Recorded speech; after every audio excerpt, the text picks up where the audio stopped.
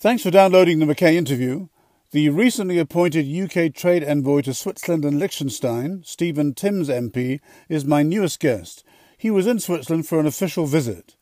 We talk about future prospects for trade and commerce between the United Kingdom and Switzerland. And we also address the physical dangers faced by British MPs, Stephen Timms having been the very fortunate survivor of an almost fatal knife attack in his constituency surgery some years ago. I hope you enjoy the podcast.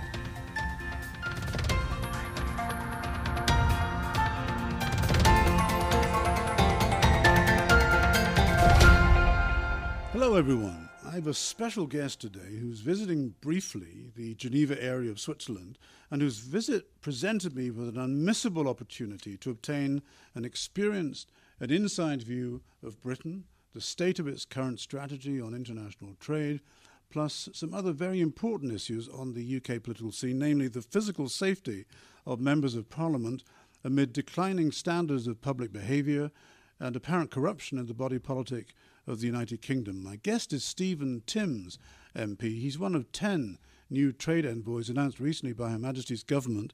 His focus is Switzerland and Liechtenstein.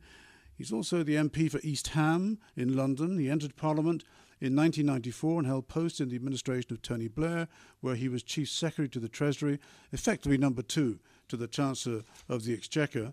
And he's also held other significant ministerial positions at the Minister of State level, the Department of Social Security, for e-commerce and competitiveness at the Department of Trade and Industry, school standards at the Department for Education and Skills, and Minister of State for Pensions at the Department for Work and Pensions. But he's also had a real career in trade, commerce and industry as a younger man, and not, as is increasingly the case, at least in the UK, as a SPAD, which stands, if you're not familiar with the abbreviation, for a special advisor in government, or one of those jobs surrounding Parliament and Portcullis House which seem rather ephemeral to many of us who inhabit a different world of employment.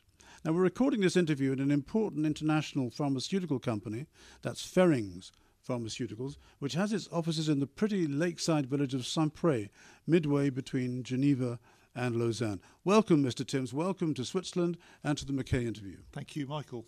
It's great to meet you, and may I call you Stephen for the Please interview? do. It's not too informal, I hope. I have a list of wide-ranging questions, and I know your time is short today, so let me start straight away. Why are you visiting Ferring Pharmaceutical? And though I realise it's part of your new job, why are you here in Switzerland now? Well, as you say, I have just been appointed the Prime Minister's trade envoy to Switzerland and Liechtenstein, and this is my first visit to the country in that capacity. So I'm wanting to meet as many people as I can in these few days and form a view about how I can contribute to developing trade between our two countries in the months ahead, and that's what I'm very committed to helping with. So this is very much a fact-finding, familiar. But It is. Have you been here before? Or is this I've been to Switzerland on a number of occasions, both for work and on holiday. But it's the first time that I've been here in this role, but I'm expecting to be visiting regularly from now on. Great. Well, I just wanted to know how you see the prospects for the future of international trade and the UK's opportunities now that the good ship United Kingdom is paddling its own trade canoe in Europe and abroad. How do you see things? Well, obviously Brexit has happened. I was one of those politicians who campaigned against Brexit. I didn't think it was a good idea. I wanted us to stay in the European Union, but we have chosen to leave.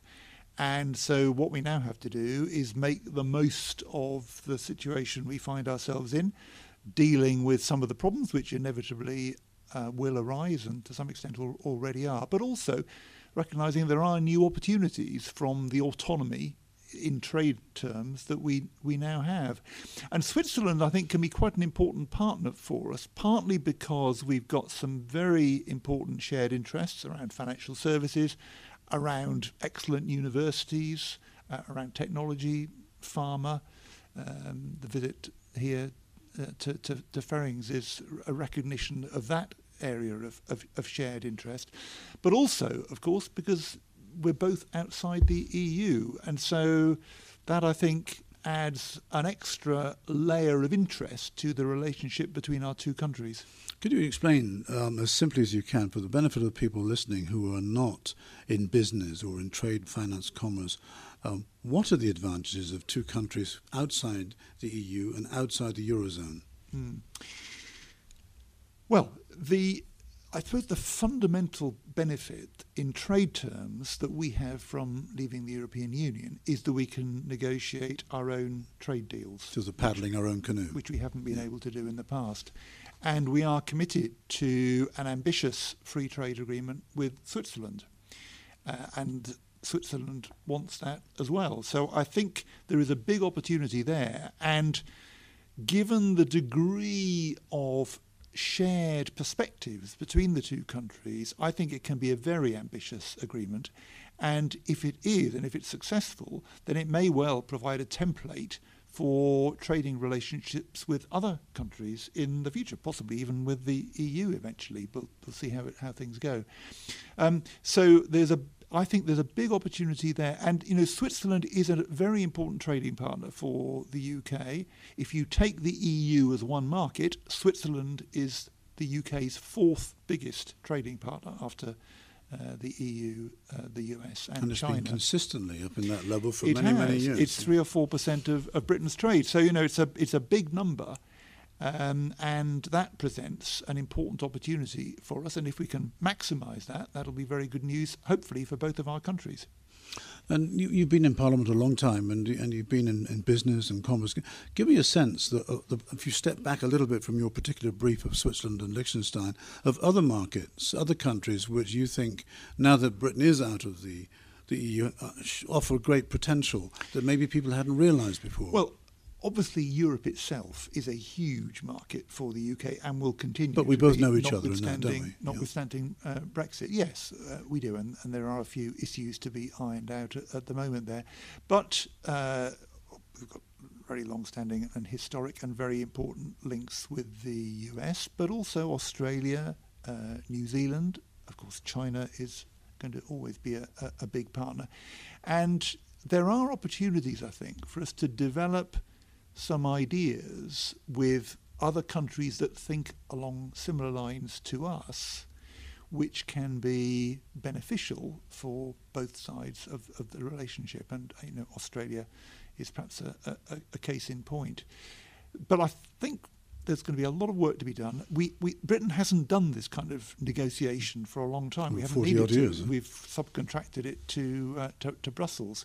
We've got to develop the skills to be able to do this job well. We've got to develop them pretty quickly because the prizes, are there to be taken at the moment. And I hope, in the case of Switzerland, I can make a contribution to doing a good job here. And just to press you a little bit, when you say along similar lines to ours, you mean free trade? Yeah. Open markets, This is the sort of thing you mean. Yeah. Because again, people, often these phrases come out from politicians and from specialists, and what I call ordinary people sometimes are not quite clear about what that actually means. Yeah, I think you're absolutely right. And there are lots of countries that agree with the UK perspective on free trade, open markets, and Switzerland is one of them. And I think there is potential for us to do a very interesting agreement with Switzerland, including on services. Free trade agreements have tended in the past not really to cover services. In manufacturing, haven't they? Yeah. But given the importance of services both to the UK economy and the Swiss economy, I think it's very important that the agreement that we do with Switzerland should address services. And I think it could be quite a pioneering agreement for that reason. Now, I don't want to bring cloud into the sunshine, and you sound confident. There's no reason why you shouldn't be confident because you're new in the job. But there have been some negative headlines that I've been reading about and many other people regarding logistics, the supply chain problems, some shortages in British warehouses and British shops. Choppy waters seem to be not only around but also ahead of the good ship, United Kingdom. What's your view on that? Well, there are some problems, and of course that's one of the reasons that people like me opposed Brexit, because we didn't want to get into these problems. But we've decided that we have left the EU. We've now got to make this work, and I think these problems will be solved eventually. It's going to take, no doubt, a fair amount of effort. It's going to take some bumps in the road before they are resolved, but I think they will be.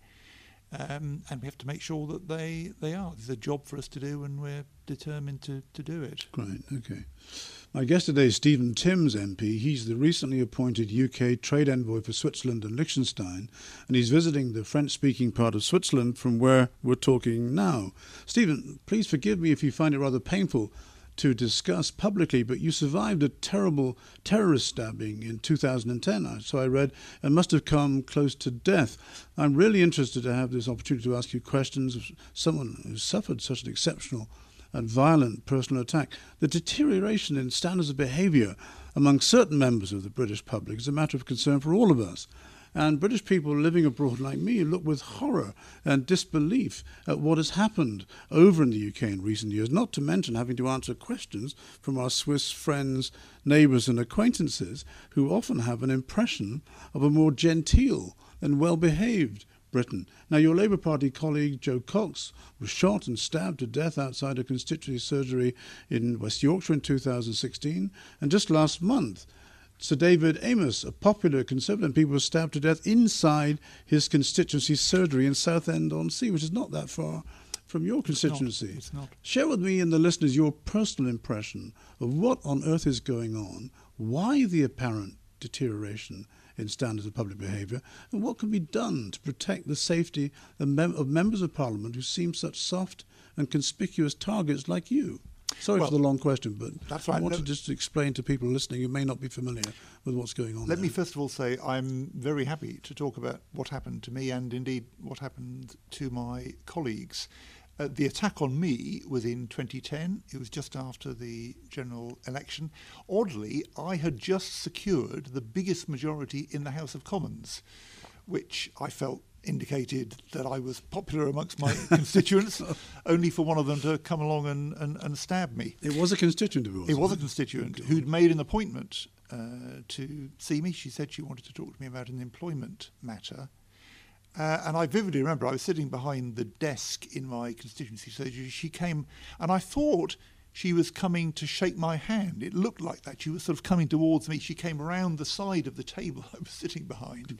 I thought she was coming to shake my hand, but that wasn't what she had in mind. She was carrying a knife. She told the police later that she'd actually bought two knives, a large one and a small one, and at the last minute she decided she couldn't hide the large one up her sleeve, so she just used the small one, which is probably why I'm saved your life. Here today.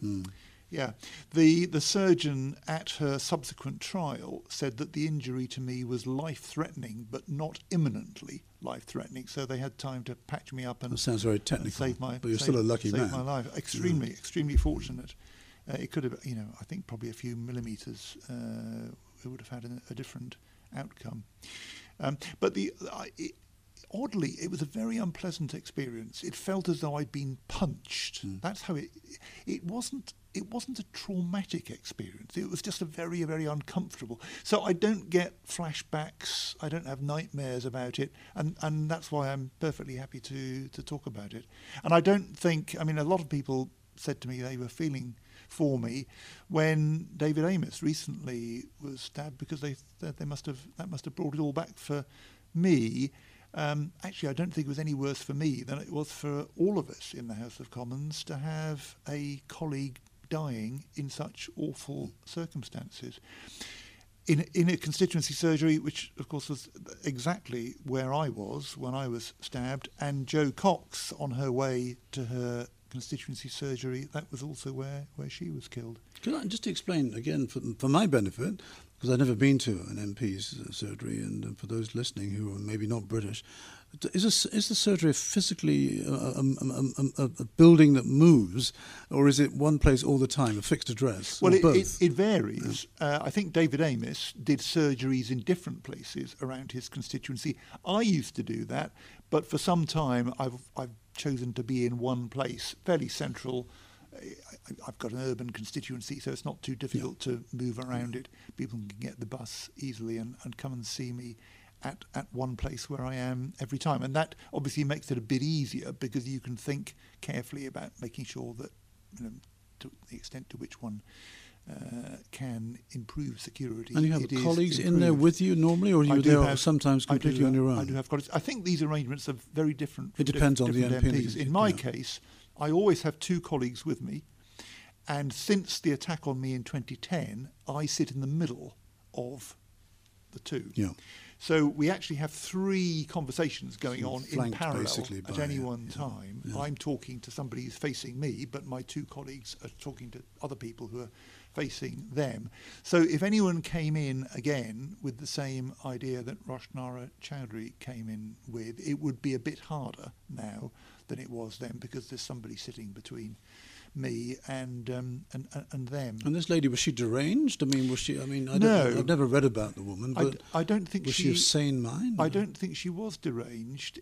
She came after me because she objected to my voting in support of UK military action in Iraq. She was someone who'd been radicalised as an Islamist, probably much the same background as the person who killed David Amos last month.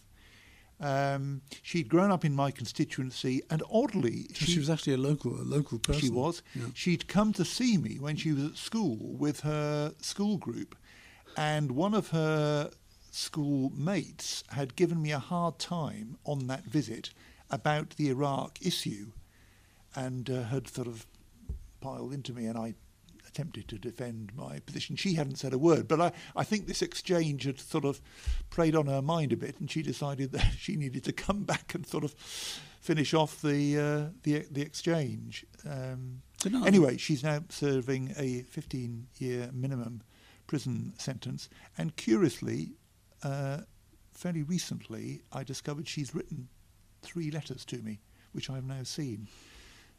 So we'll see where that goes. What's your view on, first of all, public behaviour in the UK? I mean, I know 65, 70 million people. It's not fair to ask you that, but you can.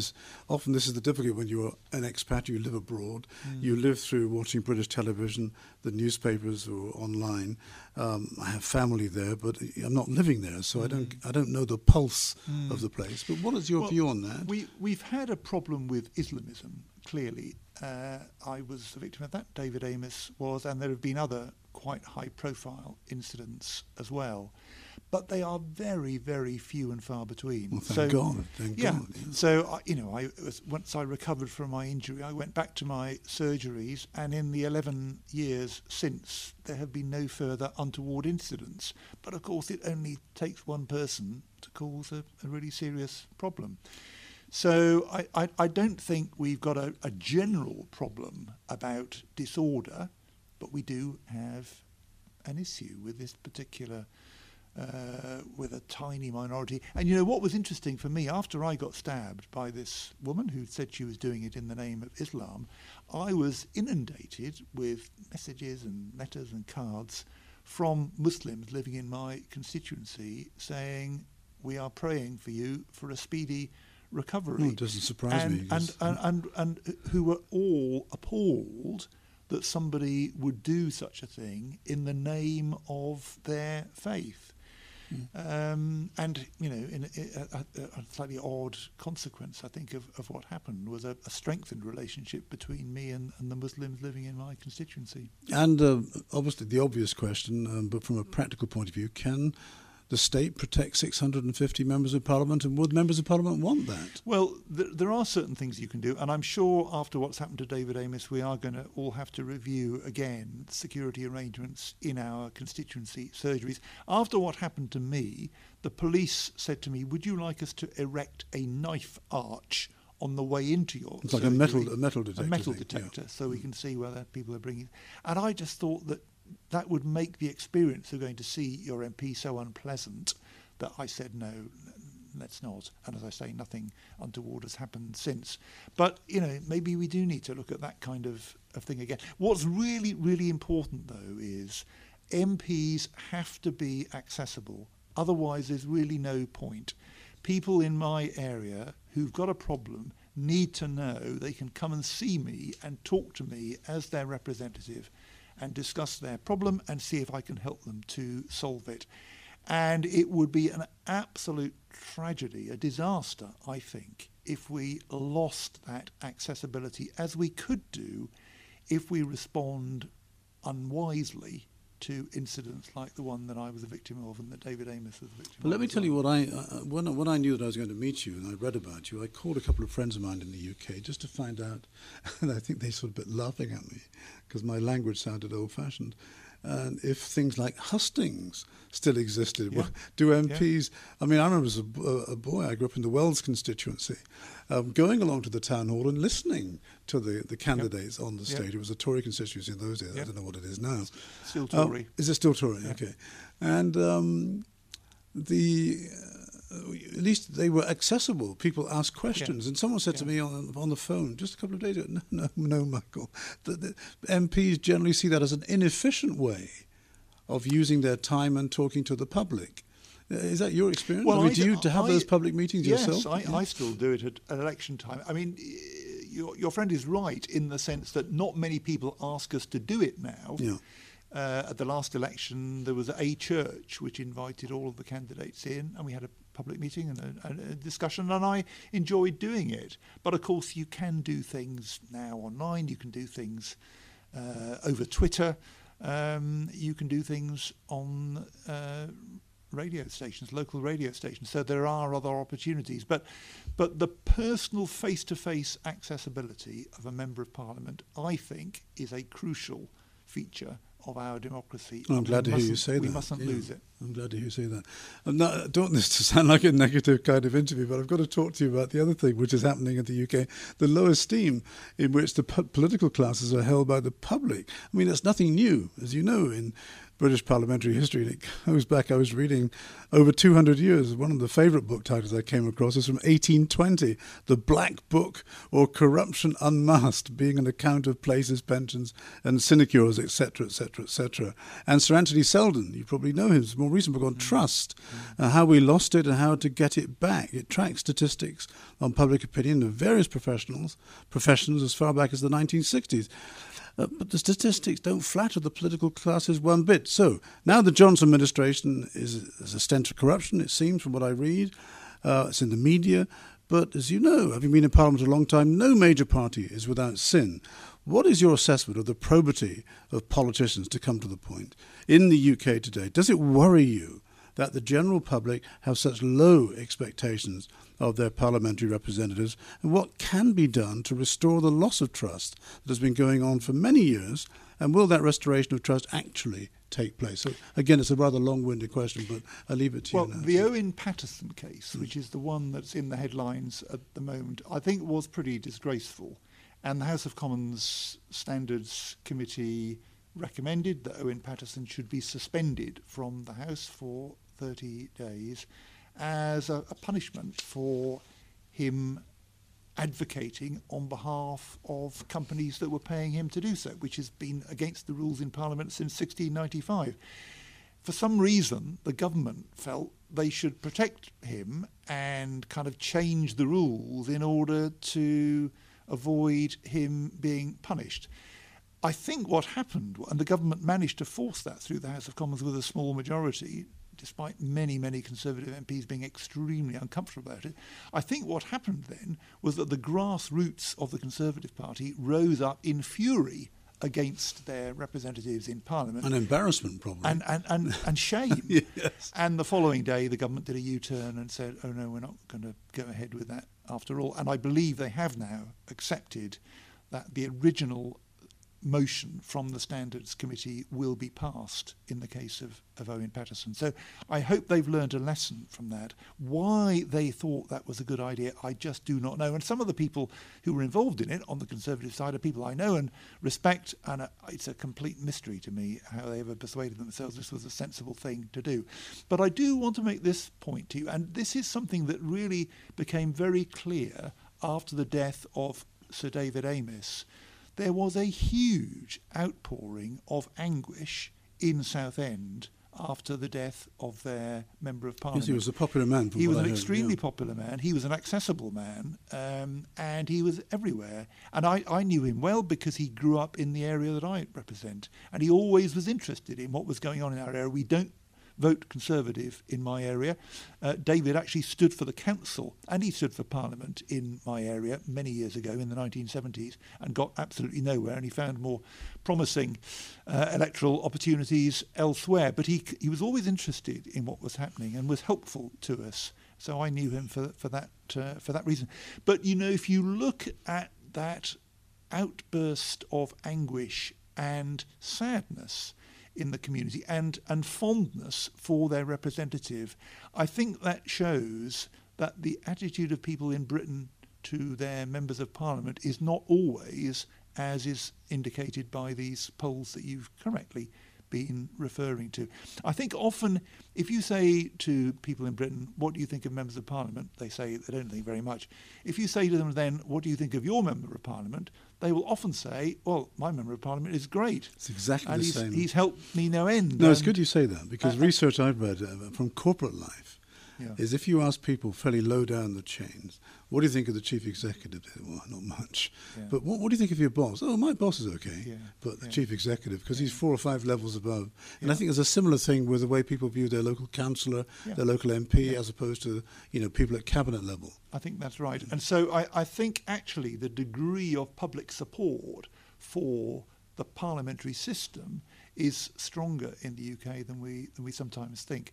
That said, I mean, we do have to clean up our act. We cannot have members of Parliament being paid by companies to lobby or propose changes in the law to benefit their paymasters. That's clearly completely unacceptable. So before we finish, we'll no doubt need some further changes to address it. Practically, Stephen, before we finish, when you've been in Parliament a long time, what kinds of things do you think the body of members of Parliament, whether left or right or centre or whatever, should be doing to raise the way in which people see that class? Or is it just one of those things that happens in representative democracies? Well, what should happen if something goes wrong is those who offend should be punished. And that's what the Standards Committee is there to do. And it should have been allowed to do its job last week, instead of being blocked by a whipped vote of government members in Parliament. I hope that lesson will now have been learned, and that next time somebody does something wrong and the Standards Committee finds against them, the government will allow the punishment, whatever it is, to be served. And I think if we can show that that system does work and the government won't block it from working, then I hope over time we will be able to rebuild trust. So indignation and action on the part of MPs, and of course that the public voices its opinion to let their representatives say this is not good enough. No, absolutely. And of course the public get the chance to express their view at an election every 4 or 5 years. Last question, Stephen. Does your visit to Switzerland continue from here, or are you going back to the airport tonight? I mean, what else is on your itinerary? Yeah, no, I shall. You can talk about. I'm going to Bern. I'm going to Zurich in this visit, which, as I say, is the first in my current capacity. But I'm expecting to come back regularly over the period ahead, and I'm looking forward to doing so, to establishing where I can best contribute to building UK-Swiss trade. I think there's a very big prize there for both of our countries, and it needs me to be talking to people, meeting people, talking to people in the UK as well as in Switzerland, in order to make the most of the opportunities ahead. Well, I wish you well. You're always welcome on the McKay interview, and thanks for answering all my questions so openly and so frankly and so fairly. It's been a pleasure meeting you. Nice to meet you. Thank you. Thank you for listening. Please share the show with those around you, and if you have any questions or feedback, write to me at contact@mackays.ch. I promise that I will reply to you.